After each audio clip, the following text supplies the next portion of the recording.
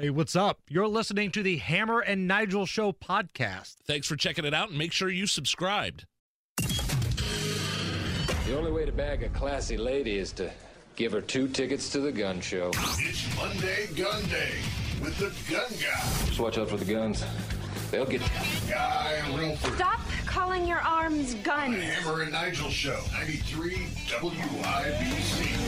My name is Nigel. Jason Hammer is here. Also joining us live in studio, Second Amendment attorney, licensed firearms instructor, and host of the Gun Guy Show, Guy Relford. How are you? Man, I'm great, and thanks as always to our sponsor, Fort Liberty Firearms in Avon, 8401 East Highway 36. Great place to buy firearms, ammunition, or accessories. And check out their new safe room where they're selling quality American-made safes. That's my buddies at FortLibertyFirearms.com. Where'd you just get? Did you just get back from Arizona? I did, yeah, Saturday, just in time to do my show. Man, my flight landed at 3:07. I had to get my luggage, including my AR-15, off the airplane. So you were doing gun stuff in Arizona. I was doing gun stuff, yeah. I was at a great training facility called Gunsight. Which is probably the premier firearms training facility in the world. It's out in Paulden, Arizona, which is 2 hours north of Phoenix. So, yeah, I was there all week, 5 days for they called it a carbine class, which essentially, a fighting rifle class. And I was there all 5 days. I was there with some pretty high-speed dudes. Fighting rifle class? Fighting rifle class, yeah. And like where you go through, like, obstacle courses and stuff like that? Yeah, we cleared houses, which was a real eye-opener. I've done some of that before, but this was much more intense, where there's good guys and bad guys, in a relatively small structure, and you got to clear it and shoot the bad guys and not shoot the good guys and not get shot. Right. And when you're balanced on all those things, it gets pretty dicey pretty fast, because when you're worried about getting shot, the time you have to make a decision of whether you're going to shoot a particular target, whether it's a good guy or a bad guy. And these are, in a millisecond, can you tell whether that guy's holding a cell phone or a pistol? So that's the kind of training that takes place at this Gunsight place. Yeah, exactly. You didn't mean literally shot. Yeah, absolutely. You didn't literally mean get shot. No, not literally get shot. No, because they simulate all this stuff. They didn't fire back at you. Well, not that I could tell, but no. How the hell do you get an AR? How do you get an AR-15 on an airplane? Well, that's a great question. In fact, I ended up doing most of my show on Saturday about traveling with firearms, since I'd just done it. But there's a way for you to declare an unloaded firearm in your checked baggage, and I have a big Pelican case designed specifically for my rifle to travel with it, and it's actually got a cutout in the foam in it to take a pistol as well as my rifle. And you walk up to the baggage claim and you say, I want to declare an unloaded firearm in my checked bag, and you have to have it in a locked, hard-sided container. There's an inspection process. You go through TSA. You need to give yourself probably an extra 30, 45 minutes to get through the whole baggage check-in process, but I've done it dozens and dozens of times. So after you've done it a few times, it's not too big a deal, except I always chuckle to myself. There's great entertainment value in the fact that when you say, I need to declare an unloaded firearm in my checked bag, right there at the baggage counter where everybody's checking in and checking all their stuff too, they typically in Indy, they have you open the case right there. It has to be all locked up, right? I've got 4 padlocks on my rifle case.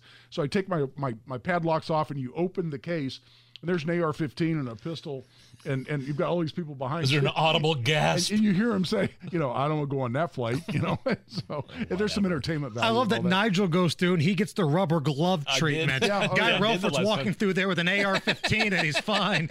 Well, no, you can definitely expect to get some extra love going through security. I'll guarantee you. No doubt about it. Are you allowed to have ammunition in there too? Yeah, you can have a limited amount of ammunition. It has to be boxed up. They typically want it in the original factory box, but it can be in that. The gun can't be loaded, but you can have ammunition in that same hard-sided locked container according to TSA regs. But typically, I was going to a class where we went through, 1,200 rounds in a week. Now, you can't take that on an airplane, so I just bought that when I got there.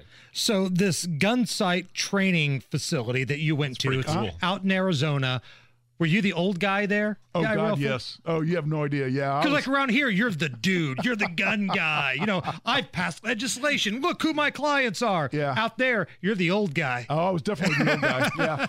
We're running around in the desert for 5 days with an AR-15. It's 100 degrees, and it was very physical. We had to run obstacle courses, where there are targets out in the distance, which were awesome. It was fun. but you're engaging targets out to 300 yards, but you have to find them, and you have to shoot them, and you have to get on down this very rocky trail down to the next potential target, and as you're scanning the whole time. It was intense. And then the part for me was getting down into different shooting positions, because like there were times when you got to be running along, all of a sudden you got to jump down into prone, because you got to get a long shot. The only way to really do that accurately is to be in a prone rifle position. Does that mean you're laying on your stomach? So you got to jump down flat on your stomach, and then you got to jump back up. Well, my jumping back up days are waning rapidly. But you will hold your own, though, right? Oh, you know what? I would tell the instructors, you know what? I'm going to do every damn thing I need to do out here. It may not be fast, may not be pretty, but I'm going to get it done. It's the Toby Keith song. I'm not as good as I once was, but I'm as good once as I ever was. That's right. And the whole thing came down to a shoot-off.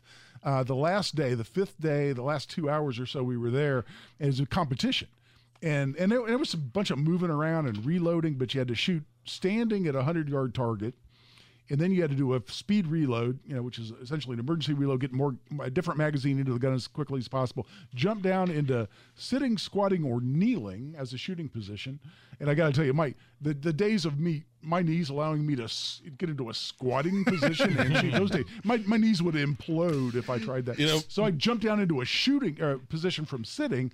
And you shot a 100-yard target from standing, a 150-yard target from sitting is the way I did it. Then you need to jump down into prone, and there's mag changes between all of these, and shoot a 200-yard target. And you're against one other guy, and the guy who shoots all three targets the fastest wins. And so it's a bunch of movement and essentially gymnastics with a rifle, and then accuracy in terms of being able to hit the damn thing. And I got down to the final four. In my class, and then the guy who won the whole thing eventually beat me. So how'd you feel when you woke up the next day, though?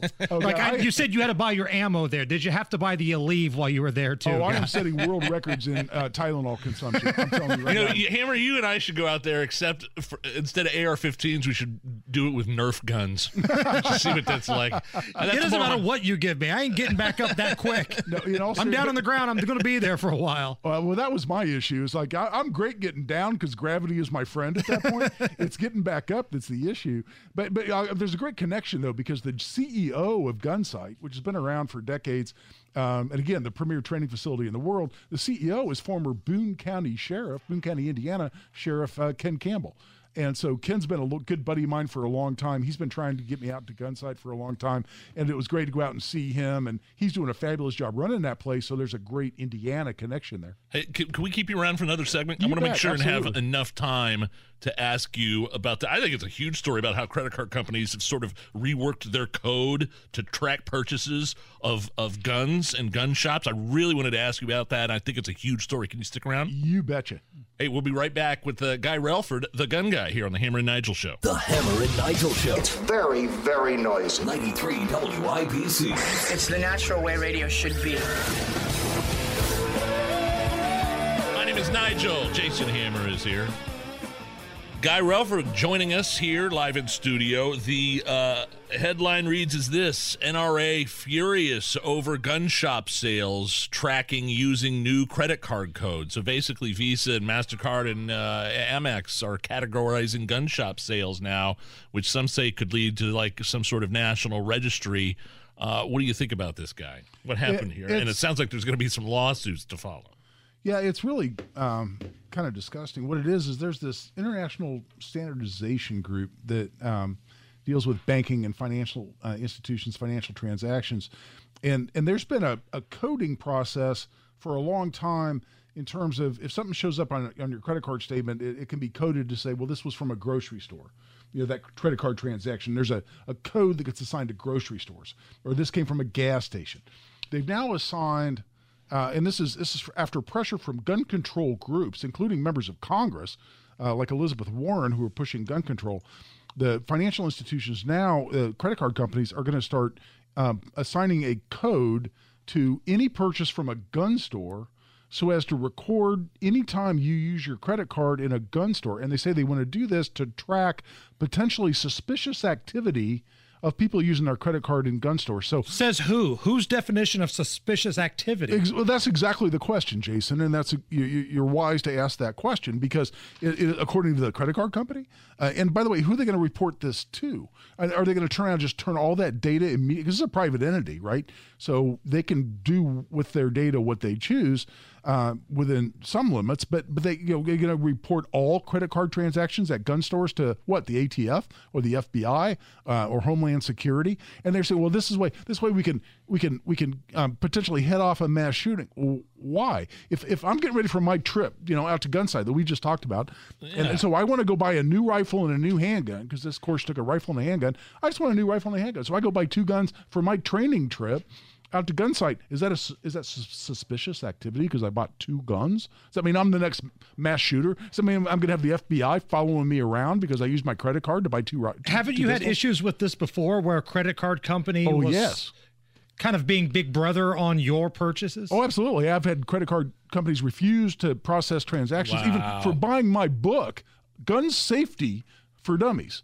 We won't handle that purchase because it has to do with guns. I go, whoa, it's about gun safety. It's about saving lives. It's a gun safety book. Yeah, no, we won't handle it. Or for my classes at Tactical Firearms Training. No, we won't handle that because it has to do with guns. So yeah, there's 2 different issues. One is they're discriminating against the gun industry, anything associated with the Second Amendment, and we've had bills that we haven't gotten out of committee in our Republican-controlled General Assembly here in Indiana to at least limit that or discourage that. And separately now, they're talking about tracking any time that you make a purchase in a gun store and then essentially reporting that to some government entity so they can investigate when someone makes a purchase in a gun store. It's outrageous, and the idea is clearly designed around chilling the exercise of Second Amendment rights in America, and that's disconcerting. I think it's the point needs to be made. It's not just Visa, MasterCard, and American Express all just unilaterally decided to do this on their own. They're capitulating to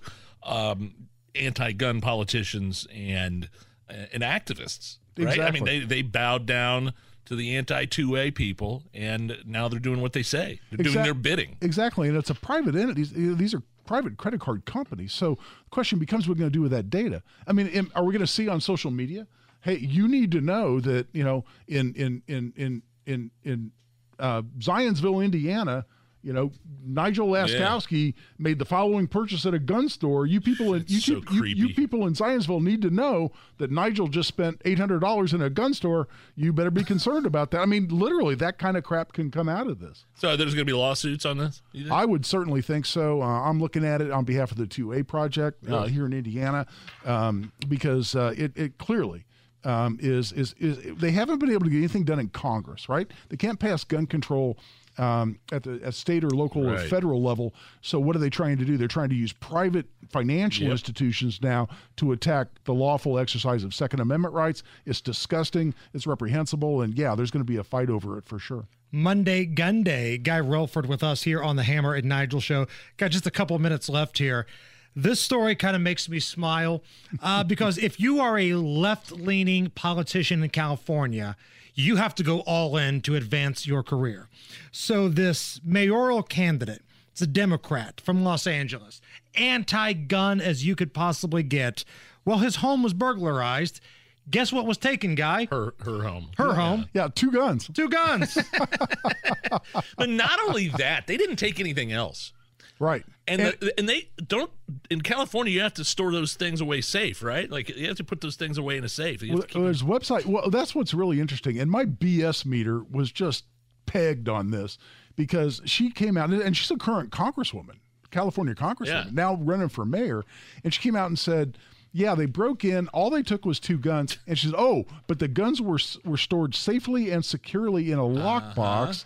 But the only thing they took were the 2 guns that were supposedly locked up and left behind, according to her. All right, this isn't me. She said, left other valuables, including jewelry, electronics, and cash, and only took the guns that were securely locked away. And if your BSO meter isn't pegged on this one going, hold on, they left behind cash and they only took your guns? Right. And they were locked up?